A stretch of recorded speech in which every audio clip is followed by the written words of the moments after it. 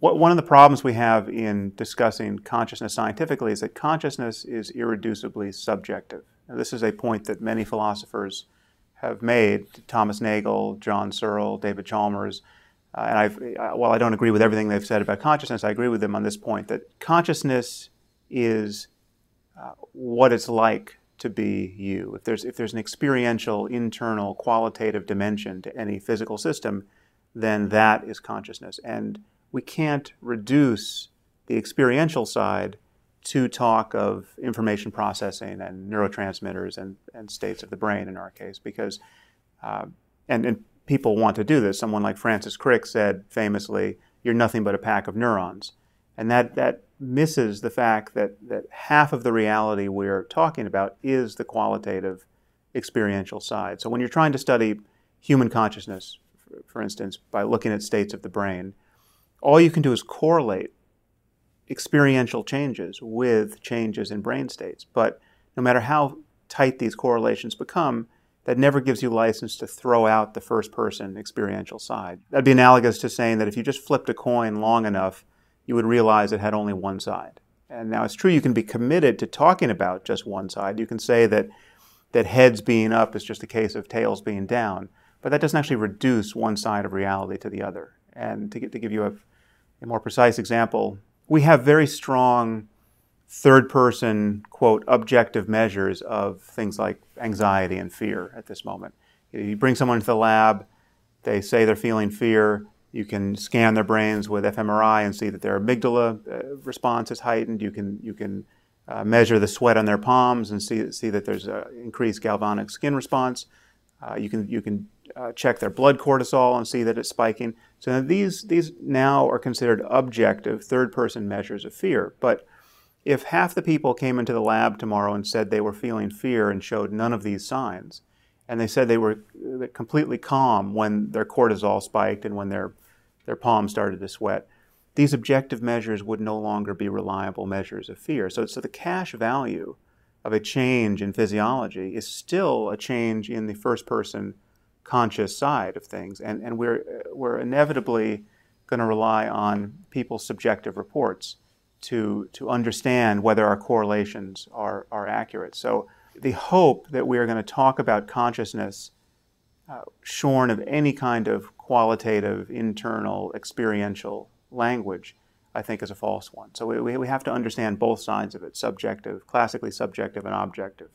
I'm not arguing that consciousness is a reality beyond science or beyond the brain or that it floats free of the brain at death. I'm not making any spooky claims about its metaphysics.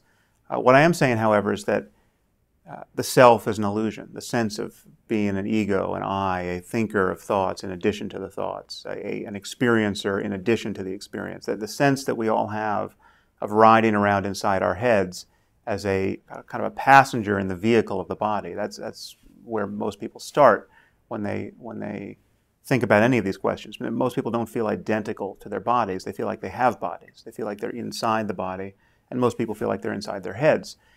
Now that sense of being a subject, a locus of consciousness inside the head, is an illusion. That is, it makes no neuroanatomical sense. There's no place in the brain for your ego to be hiding. We know that everything you experience, your conscious emotions and thoughts and moods and the impulses that initiate behavior, all of these things are delivered by myriad different processes in the brain that are spread out over the whole of the brain, that they can be independently erupted. We have a changing system. We are a process. And there's not one unitary self that's carried through from one moment to the next, unchanging. And yet we feel that we have this self that's just this kind of center of experience.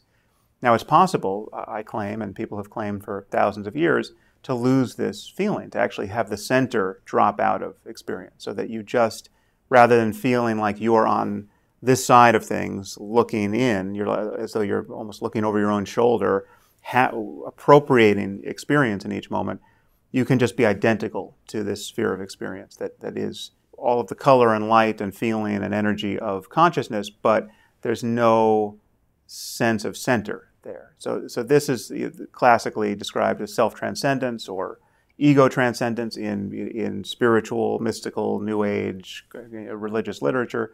It is, in large measure, the baby in the bathwater that religious people are afraid to throw out. It's if you want to take seriously the project of being like Jesus or Buddha or some, whatever your favorite contemplative is, self-transcendence really is at the core of the phenomenology that is described there. And what I'm saying is that it's a real experience. It's clearly an experience that people can have. And while it tells you nothing about the cosmos, it tells you nothing about what happened before the Big Bang, it tells you nothing about the divine origin of certain books, it doesn't make religious dogmas any more plausible, it does tell you something about the nature of human consciousness. It tells you something about the possibilities of experience, but then again, any experience does. There's just people have extraordinary experiences. And the problem with religion is that people extrapolate from those experiences and make grandiose claims about the nature of the universe. But these experiences do entitle you to talk about the nature of human consciousness. And it just so happens that this experience of self-transcendence does link up with what we know about the mind through neuroscience to form a plausible connection between science and classic mysticism, classic spirituality. Because if you lose your sense of a unitary self, if you lose your sense that there's a permanent, unchanging center to consciousness, your experience of the world actually becomes more faithful to the facts. It's not a distortion of the way we think things are at the level of the brain. It's actually, it brings your experience into closer register with how we think things are.